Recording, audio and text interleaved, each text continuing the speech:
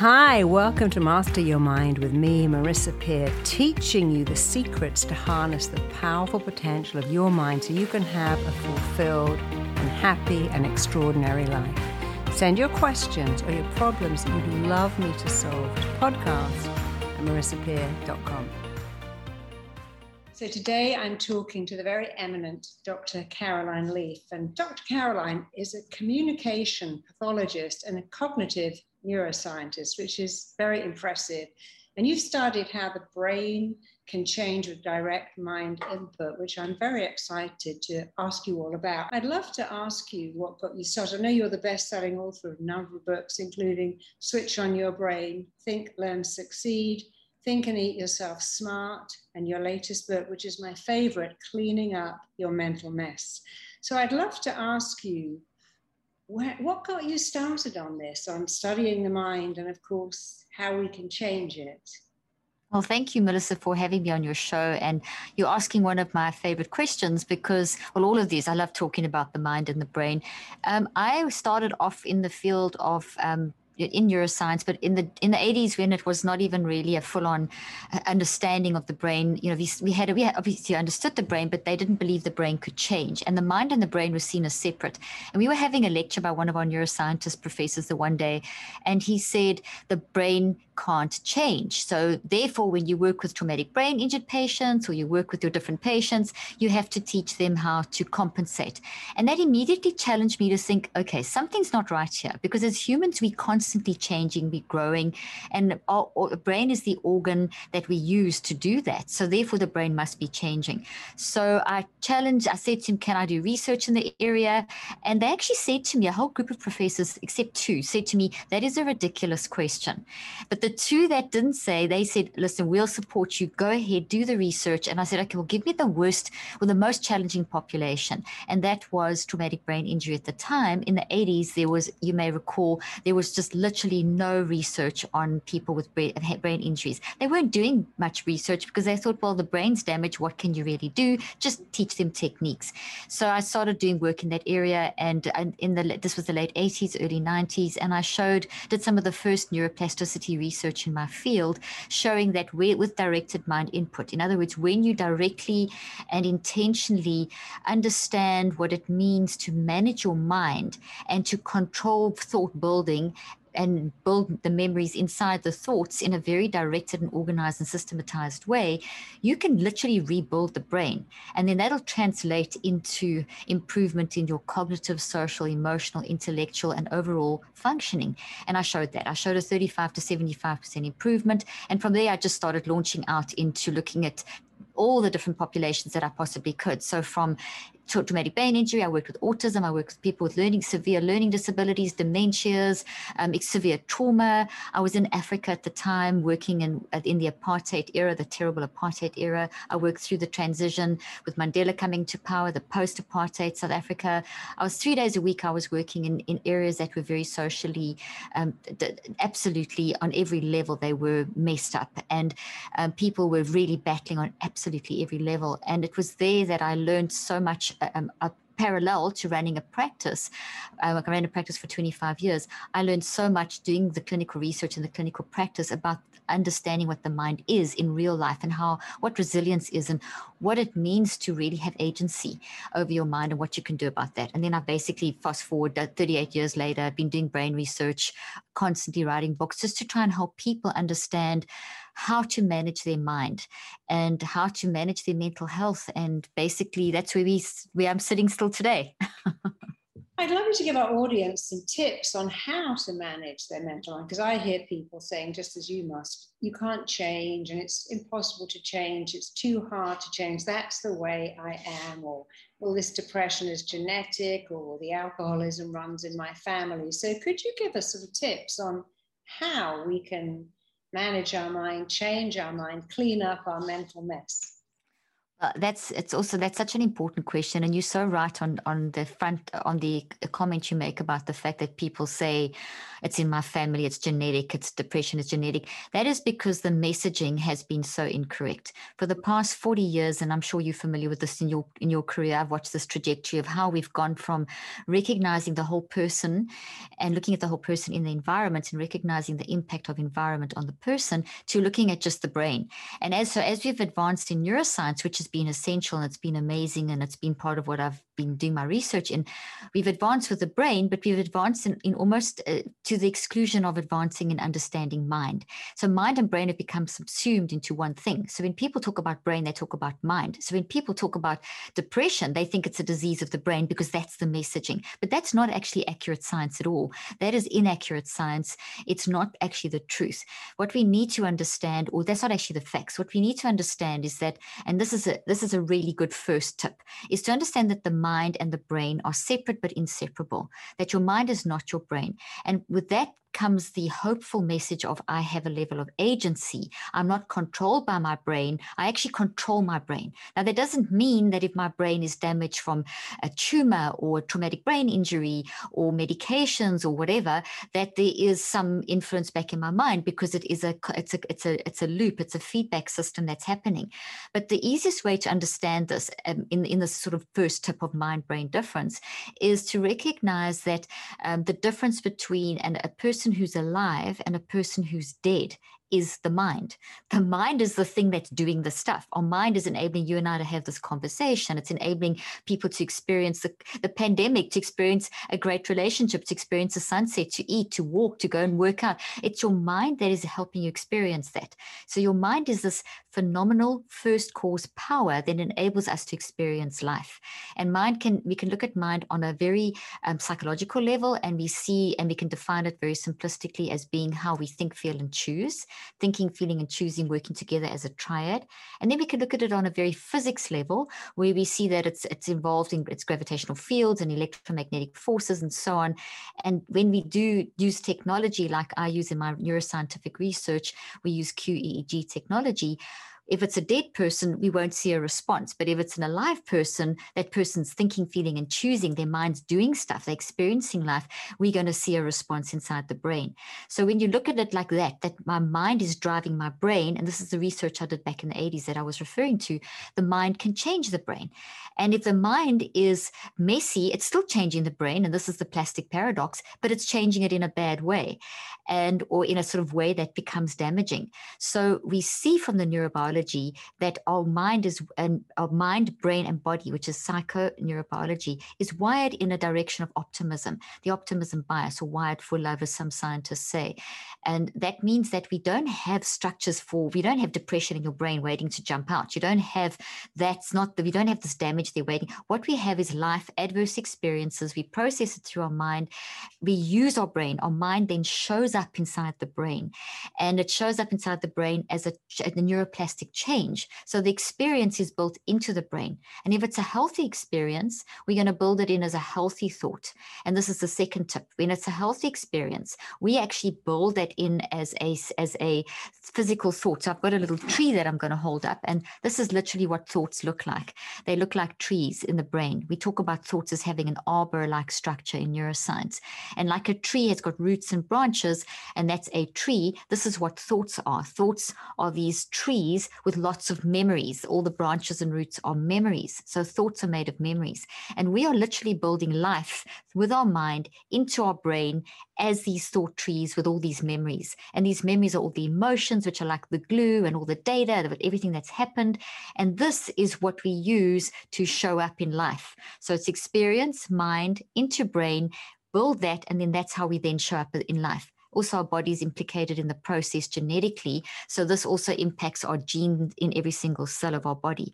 So I'm saying all that to say that there's a tremendous amount of hope in the recognition that, okay, so if something's happened to me, because my mind and my brain are separate but work together, and because my brain can change, if I change my mind, there's tremendous hope. So I can't change what's happened to me, the abuse, the trauma, the whatever, but I can change what's in me. I can change the toxins toxic, and this is a wiry tree, so if we have a toxic experience, I use this tree to show that the proteins fold incorrectly and all the chemical balance is off, etc. But that doesn't have to be how you live into your future. That is basically can be changed. You can change what's in you. You can deconstruct this and reconstruct it. It's not just simply replace it like a CBT technique. It's actually a complete deconstruction and reconstruction, which then changes how it plays out into the future. So I know that's a long answer, but it's very foundational to people understanding how to help themselves.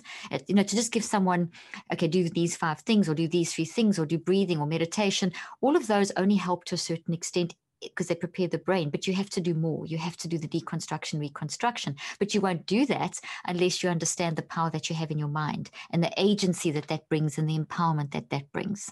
Yeah, we have to understand that thoughts are things. Every thought you think has a physical reaction and indeed an emotional response. So I love the way you've separated the mind and the brain, because most people say, what's the difference? There's a brain and a mind, aren't they the same? And what's the difference? And the difference is huge. But what advice could you give our audience? How could they use their mind to heal, to grow, to succeed in every area of their life? What kind of tips could you give us? Very simple, practical things that would help people use their mind to heal and grow their brain to succeed.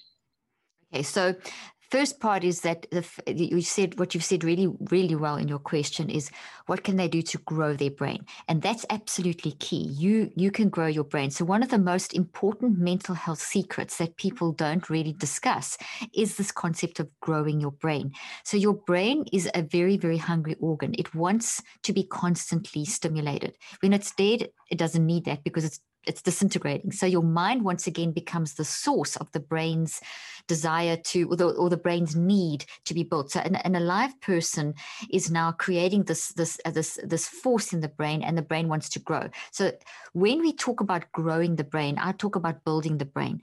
We want to, the brain constantly wants to have new knowledge. So when you wake up in the morning, you have lots and lots of new baby nerve cells. That's neurogenesis. And those new baby nerve cells need to be used during the course of the day. They're basically there to be built into the networks of the brain, to have other branches grown from them. Because as we're thinking, feeling, and choosing, we actually have this ability to grow new thoughts, to make new proteins. As I've been saying, you take the knowledge and you convert it into these structures which are made of protein. So brain building is an essential tip. And brain building is quite simplistically spending at least 45 minutes to 2 hours in blocks. You can spend a 15-minute block, whatever, but to try and build into the course of your day at least a 15-minute. But if you can, ideally go for a 2-hour sort of over either in one stop or broken up over the day, but brain building. So brain building is taking anything. It could be taking a newspaper article. It could take a video that you love watching or something on YouTube that fascinates you. It could be a fiction, non-fiction book. It could be anything. And the concept is to take that knowledge and to systematically go through that and grow that as thoughts into your brain. As you do that, you draw on those new baby nerve cells and you create these lattices in your brain that then help you to get the brain into a very resilient state. So as the stresses of the day and as the undealt with traumas of the past and as the new traumas of the current and future, which is going to happen, come, your latticing is very strong in your brain. So it's kind of a foundational thing. So with my patients, when I practice, the first thing I would always do is, obviously once we've done the basic diagnostics and so on, would be to build, part of the session would always be brain building. And then I would go into the heavy stuff of the detoxing and the sort of fixing part, so that you build strength in before that. So that's one tip. And then there's obviously a system that I've got for overarching all of these. But then another basic tip is when you wake up in the morning, what's absolutely vital is when you go to sleep at night, the way that your chemicals move through your brain and the way that the different parts of your brain function shift. So your mind almost makes your brain work back to front at night, and then during the day it's front to back sort of thing. So things shift. Now, as you're waking up in the morning, this shift from wakefulness, sleep to wakefulness is a very, very critical time where we start the process that we need to continue through the day as a tip, and that is self-regulation. I call it it's self-regulation, but there's a specific way you do it where you employ this ability that we have as humans to stand back and observe yourself. So as you stand back and observe yourself, we can do it right now as I'm talking. You can watch yourself listening. You can watch yourself. I mean, I can watch myself. I know my hands are moving. I'm aware of me watching you. I'm aware of everything in my office. I'm aware of my voice to intonation simply because I said it. So in other words, I am consciously and deliberately watching how I am thinking, feeling, choosing, and expressing myself and the impact on others. Now that skill will help us to manage the messiness of our mind in the morning as you wake up, and then set the tone for managing during the day. So self-regulation starts as you wake up, and if you catch yourself, for example, complaining or very negative, that causes brain damage literally immediately and throws your brain waves off and your frequencies of your brain, etc. And that sets you up for a bad day unless you catch it, or just makes the day so much more tough. So if you can immediately get into and observe that and then shift and say, okay, why am I feeling like this? Well, how can I reconstruct that? That can take you a few seconds. And there's a whole system that I've developed called the neurocycle that you can use to develop all these neurocycle things. And then during the course of the day, if you can, once you start the day like that, keep in a self-regulated state, keep in this multiple perspective advantage, and keep doing your brain building. I mean, that's just a couple of tips. And then there's obviously the whole system that I've developed to do this called the neurocycle, which is based on the theory that you mentioned, my geodesic theory, plus all my research over the past 38 years, and the clinical application. So those are a couple of tips. There's a million different things, but those are a couple of good starts. Could you tell us a story maybe about someone who came in who didn't believe this would work, who you really turned around with your process? Because I think we can all relate to stories of particular clients so well. Oh, absolutely. Well, there's so many, but I think what was really, I can tell you two different stories. One of it, someone with traumatic brain injury, which was really severe, and then someone who was really battling with depression, didn't think they could get through something. So basically, one of my first subjects that I used in one of my research studies was a traumatically brain injured young girl who was 16 at the time of her accident. And she was a very average student and really, didn't do that well at school, but was really really party animal, loved her friends, and was very popular. And she had a terrible car accident with her brother, and she was in a coma for 2 weeks. And the significance of that is that in the 80s, what we knew about the brain at that stage, if you had in a coma for longer than 8 hours, the brain damage was considered irreversible. So already within 8 hours, the parents were being told that this child will never wake up. If she does, she's going to be a vegetable. Now, thank goodness they don't talk like that anymore. But that is the messaging that the parents had. They just did not listen. They just refused to hear that, and they just continued to stimulate and believe that their daughter would come through. So they spoke over her, and they had their friends there. And while she was in a coma, they just really continued to stimulate. Now we know, 38 years later, that it is so important to do that. And when people are in a coma, they can hear and they can come around and all that stuff. But at that stage, they didn't know.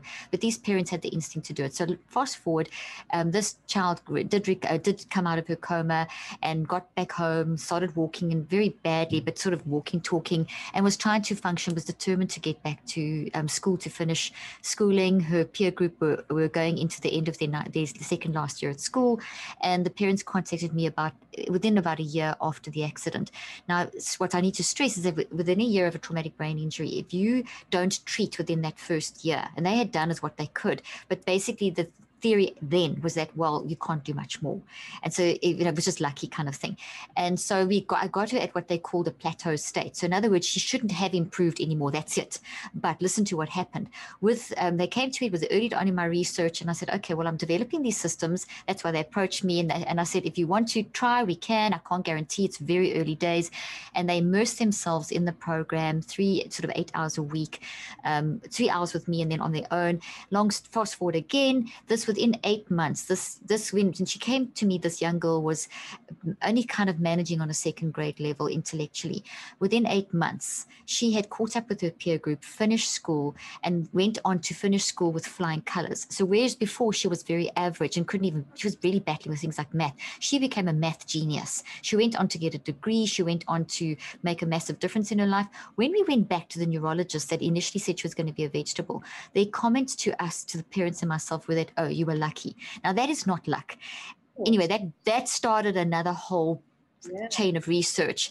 What was key with her was her willingness to work hard. It was hard work. There were many tears, many days she wanted to give up, but it was that persistence and it's time, it's hard. But she did brain building every day. She used the neurocycle system, which I've developed, and it's been advanced since then. She used the first form, which was like 38 years ago, and that worked so well. Since then, I've obviously developed the system. But it was that, we need each other, but I can't do it. I couldn't do it for her. I could only be there to support and give the system and guide her. She had to make that choice to actually dive in and push and put in the hard work and push through the hard times.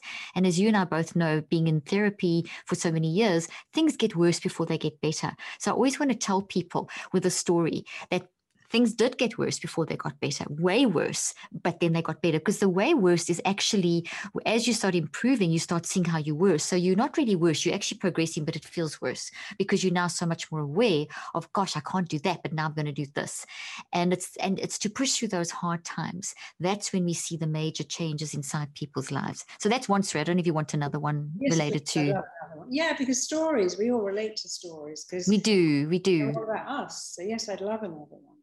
Well, I actually put that case study in my latest book. You may have read it. It was one of the subjects of my current clinical trial.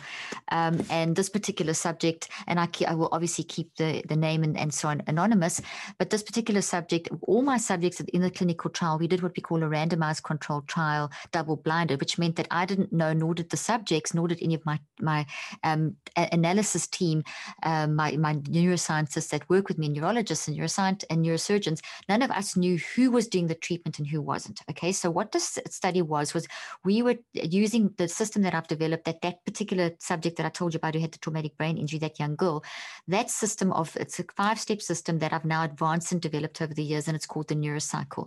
And I explain it in here. It's not a technique. It is simply how you kind of gather your thoughts and get the wise mind working with the messy mind to direct the neuroplasticity of your brain. So it's a system, and within that system, you can put whatever techniques you want, whatever meditation, breathing, CBT, ACT, there's a million techniques out there. But if you put it into the system, you're then driving the mind and the brain in the right direction, and you'll get the changes that are sustainable and needed. Okay, so that's what that I have been testing, but in this particular clinical trial, we were taking it to a whole different level. So fast forward to the story. This particular subject came in, and we looked at blood markers. There are standardized blood markers that we know that if someone is in a very toxically stressed state or in a very depressed state, that we will see certain biomarkers like inflammation in the brain and the body, and there's certain blood markers that we can look at. So we looked at all the standard ones like cortisol and DHEA and the cortisol-DHEA ratio and homocysteine and ACTH. So there's various blood markers. We also looked at their brain. We're using the QEEG, which is a fantastic way of looking at the response of the brain, because your brain is just a responder in real time and how it changes.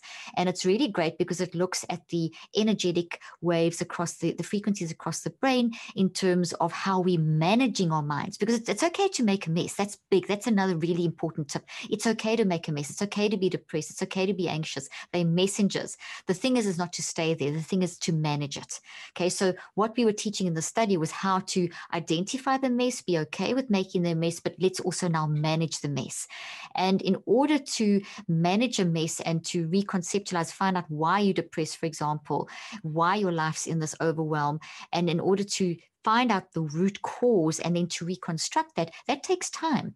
It's going to take about it's sort of dedicated amounts of time each day over a period of time. So I also wanted to look at that time factor, which I've been studying for years too.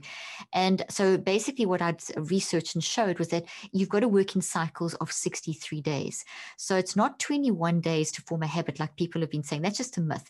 It takes around about 3 weeks or 21 days to become aware of your patterns and then to deconstruct them and reconstruct them. So it takes cycles of 63 days for change to happen. And this is so significant because so many people get to the point of knowing that, okay, this is why I'm doing what I'm doing. I was abused as a child, or had a terrible marriage, or the pandemic, they've lost a loved one, or the isolation. So people are fairly good at having a big picture view of why these certain patterns in their life once they sit down and start working on it.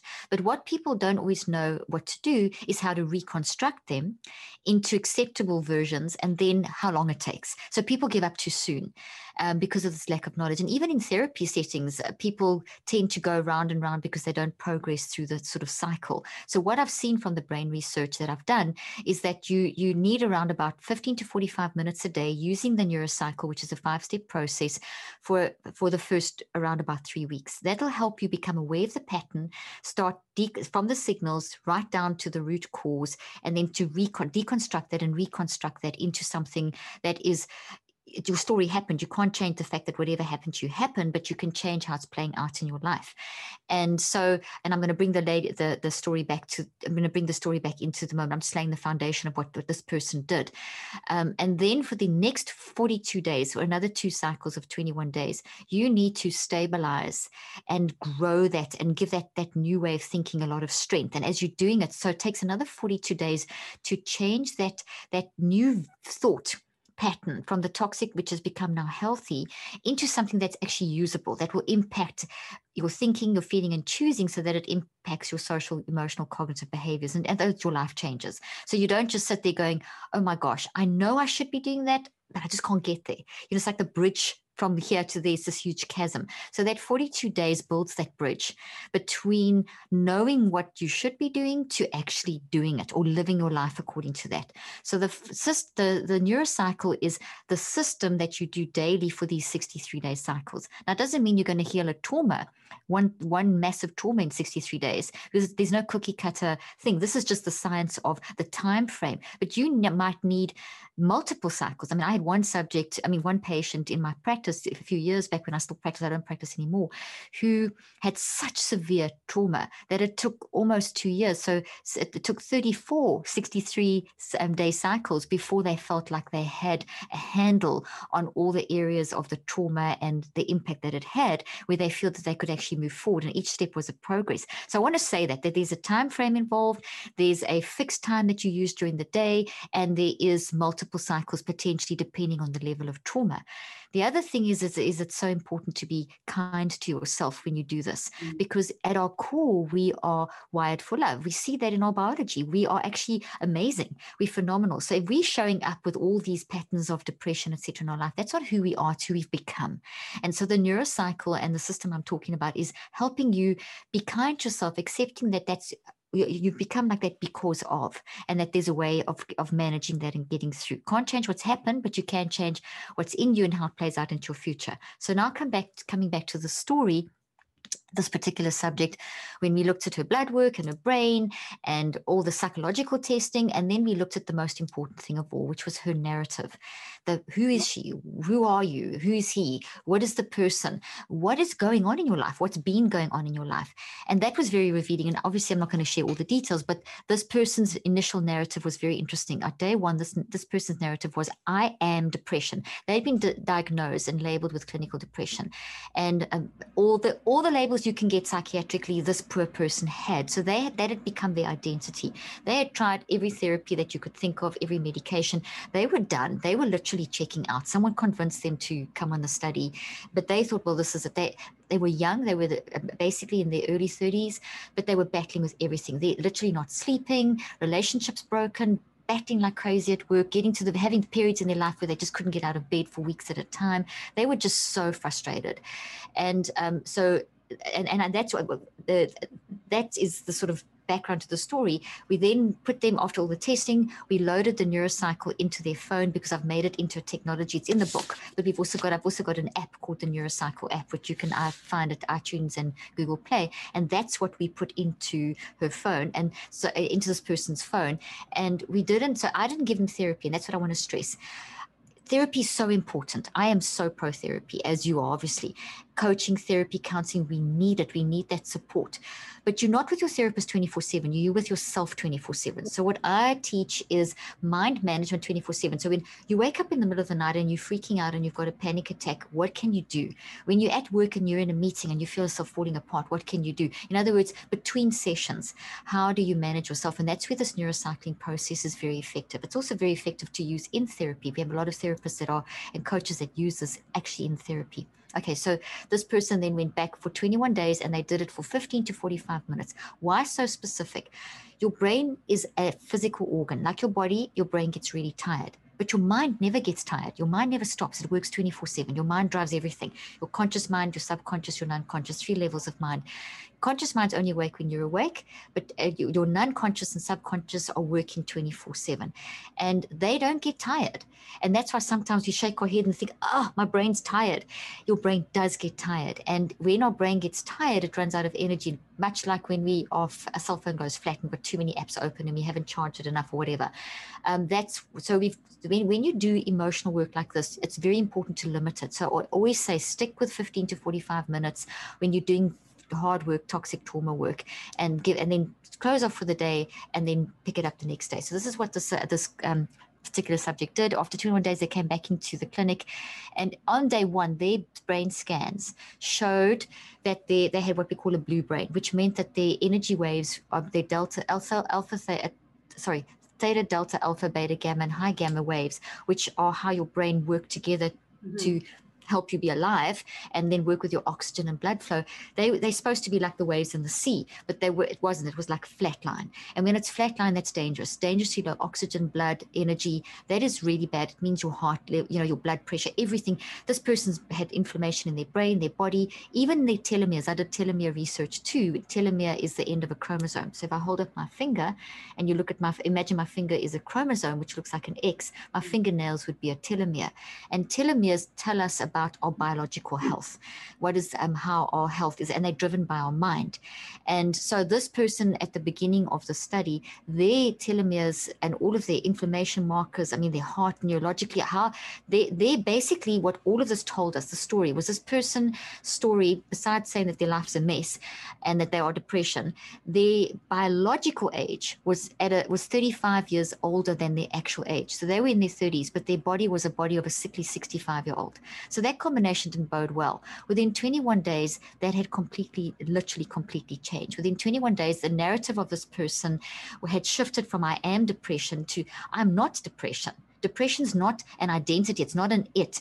It is a signal telling me I'm going through something.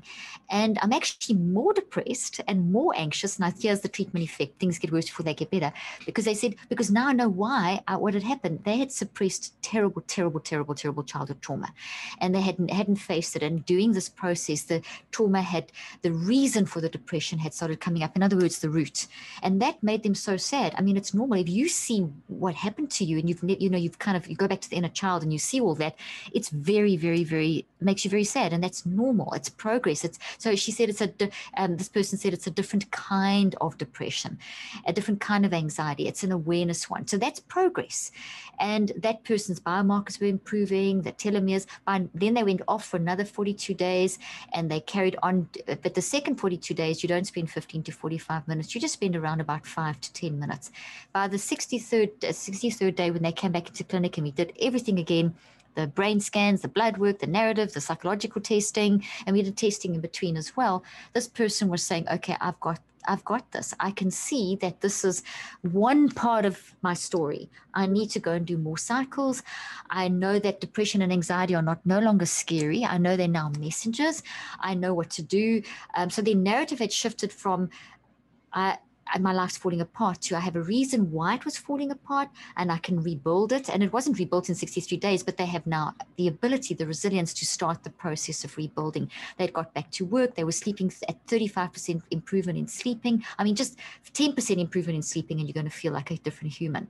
And 6 months later, we tested them again and it was even better. So the point here is that I didn't address, there was no medication. There was no exercise plan or diet plan. Not that I'm anti-diet and exercise. Those are very important. I write books about that. But in this particular study, I wanted to focus on first cause, which was helping this person to understand why they were in that state and how they could actually have the autonomy and the agency to shift that process. So that's and that story is in the book. And what about your story? Because I love stories. What led you, or when have you most needed to work on your own mindset? Would you share some of your story with us? Yeah, I've got a podcast called Cleaning Up the Mental Mess, and if people want to know lots about my story, I often pop in like in-depth little things, anecdotes that happen in my own life. So very early on in my research, I saw that, hey, this is not just for my patients, this is for me. I used to wake up complaining every day. I used to wake up seeing the negative and wondering why my day was so challenging and why I was so exhausted at the end of the day. So I started practicing using the system on myself first. So that was one of the things, and I found that shifted my whole day and my whole sleep pattern. So very early on. Also, I have, like anyone, we've all had our challenges in life. I mean, my husband was an alcoholic for 11 years and we've been married 35.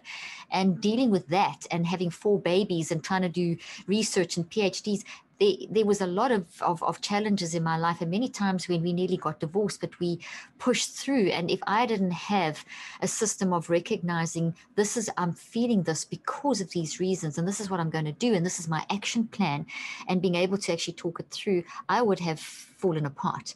So the key thing that really facilitated the process, and I didn't actually go for therapy, because I had so many friends that were therapists and I would talk this through, and I was training people all the time. So I was always using my own story I was lecturing, training physicians, training therapists. So I think all the time I was giving myself therapy and talking to these people and the feedback. So in other words, I didn't push it down. For my story has been one of as I go through anything in a day, as something hits me, I know how to recognize and read my patterns. So as soon as there's any kind of emotional pattern that throws me and I see it's consistent, I know that I need to do a 63-day cycle, that there's something that if there's a pattern, it means that I've got something that I haven't dealt with, and I will start working through. I'm always working through a 63-day cycle, because there's always traumas from the past that come up, that triggered. There's new traumas that we experience. And I mean, that's just life. We should be trauma informed, as I'm sure you agree. In terms of just how I apply the neurocycle in terms of my daily existence, the challenges of running a business and 4 kids that are adults and doing research, like anyone, I'm busy and things happen. Someone will put a terrible comment on an Instagram post, or I'll get an email that throws you, or there's a trauma in the family. I honestly use I've got my mind to a point where I allow myself to get depressed. I allow myself that anxiety. I give myself permission, because I don't see it as an illness. I see it as it's okay to be a mess. Mm-hmm. And then I work in repairing it and growing. And it's that permission. I'm kind to myself. I allow myself, I get it out. Sometimes I'll lose my temper and get mad and irritated about the most dumb things. I don't get guilt about that. I say, okay, gosh, that was wrong. I use the guilt in a good way. Hey, that hurt someone, and I catch it quickly. So I'm 80% more efficient in seeing the mess, catching the mess, repairing it, and growing. And that's how I manage my stories, is being very authentic, honest, open, and not trying to be perfect. It's recognizing the perfection in me is going to drive the messiness. So I'm very good at owning the mess and cleaning the mess. I don't stay in the mess. That is one thing. I allow the mess to be expressed. I'll get the irritation out, but because I'm so self-regulated, I'll pick it up quickly. So I'll see, hey, that was really a nasty comment that I just said to my husband, or that was not a necessary way of thinking about someone who sent me an email or something, because that's not good for my brain and body. It's going to give me brain damage. It's affecting my telomeres and the million cells I'm making every second. So I'm aware of that, and I use that, and I give myself permission, and I fix it, and I repair, and I grow. I love that. What you're saying is, I allow myself to be a flawed person, having flawed relationships with flawed people, because when you try to be perfect, I mean, people often think that therapists and doctors and scientists are perfect, or child psychologists have perfect children, or marriage counselors have perfect marriages. Yeah. Dietitians have perfect diets. They don't, because they're human. And I love the fact that you say, I let myself fail. I let myself mess up, because I'm human. Exactly. And it's so refreshing, because most people are so busy trying to be perfect, which is not possible. No. Just being a flawed human, that's the best all of us can ever be. Exactly. I always talk about that. That's why I call this cleaning up a mental mess, because we're all a mess, because we're human, because life is messy. And it's like any scientist, their story is never written. The story of science is never written. The story of humanity is never written. My story is not written. And I'm better now than I was yesterday, because the failures of yesterday weren't failures. I know what not to do. And that's my attitude. And so therefore I let my messy mind work with my wise mind. And that's what I teach people, because that is what the brain is designed to do. The brain is, when we talk about being wired for love and wired for optimism. It is the mess that we're drawn to fix and repair and grow. So it's the process of, as you experiment, you make the wrong choices, you say the wrong things, you do the wrong things, but that's all good and normal as long as you recognize it and clean it up and manage it. So I'm all about messing and managing the mess, not staying in the mess. And if you will stay in the mess if you aim for perfection. Yeah. Because, yeah, so that's kind of what, yeah, it's very freeing. It's very hopeful. So I know you're on a time constraint, but I want to ask you one more question. If you had 3 top tips for mastering your mind and your mental health and your physical health, could you just share with me your 3 top tips for mastering your mind? I can do it very quickly. The top one is understanding the mind-brain connection. It's the agency that my mind is actually my first cause. It's the power. So if my computer runs out, I plug it in. And then the computer works because of the power. That's what your mind is. Your mind is driving the brain. So recognizing that the brain doesn't control me, I control the brain, and I can change my brain. That is so vital. Then to understand that that you can't change what's happened to you. You're not going to find out why that's happened to you either. We spend so much energy thinking, why did people do that? Why did someone rape someone? Why did that happen to me? We've got to let the past and move on from the past. We have to, that keeps us controlled by the past. We have to recognize it's happened. It's bad. There's nothing you can learn from a rape. What you have to do, for example, what you have to do though, is you have to change how you want that to play out into your future. You have to change your story, and you have the power to do that. And so that's change. You can't change what's happened, but you can change what. And then it was kind of related to that is also that the fact that we can self-regulate, that if you develop your skill of self-regulation, it's a skill that you can develop. The more you practice it, the more self-regulated you become. I've shown in my research that you can become you can improve your self-regulation skills by a factor of 81% by working at it daily. A 10% improvement in self-regulation, which is observing your thinking, feeling, and choosing all day long while you're awake. And neuroscience shows we can do this every 10 seconds. So if you can learn to be so self-regulated, you can change your life. And I've shown in my research that you can do this by an 81% factor. You can improve your self-regulation skills by an 81% factor through training, which is what I teach in my work, in the neurocycle and the systems that I've developed.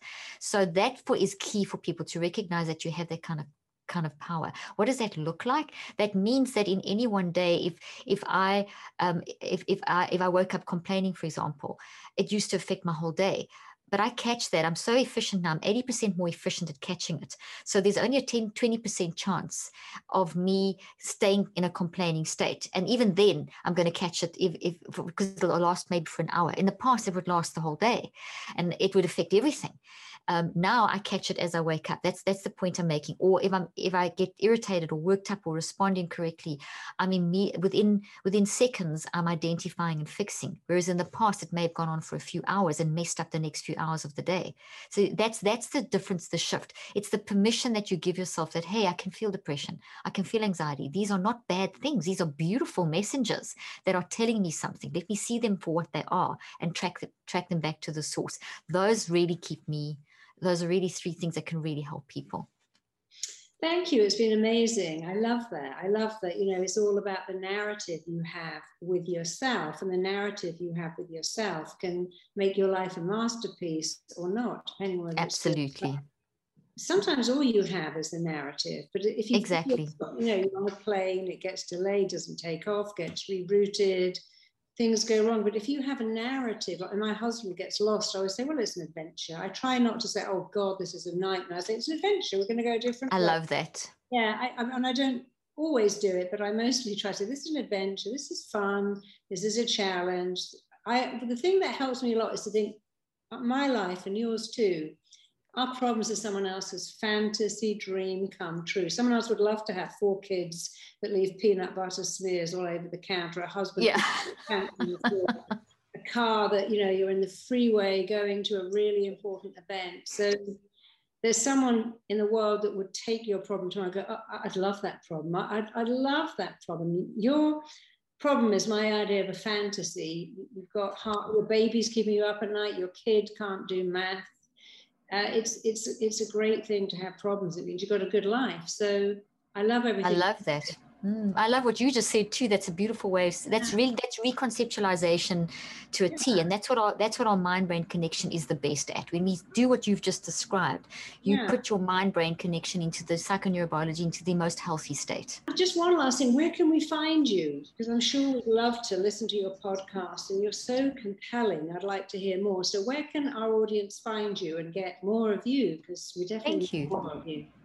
Oh, thank you. That's very kind of you. Well, my podcast is called Cleaning Up Your Mental Mess. The same title as my latest book, so that's easy to remember. And my Instagram, all my social media handles Dr. Caroline Leaf. So from Instagram, you can get everywhere. And my webpage, drleaf.com. And I think, and my app is called Neurocycle, same name as the system I developed in the book, that's written in the book, and that's available on iTunes and Google Play. Thank you for listening to Master Your Mind with Marissa. I'm Marissa Peer, founder and creator of Rapid Transformational Therapy, known as RTT. RTT is my life's work and passion combined into a unique and proven program for therapists to create powerful change with their clients. I feel blessed every day to see the transformations it brings and the ripple effect it's creating in the therapy world. To find out more, visit rtt.com.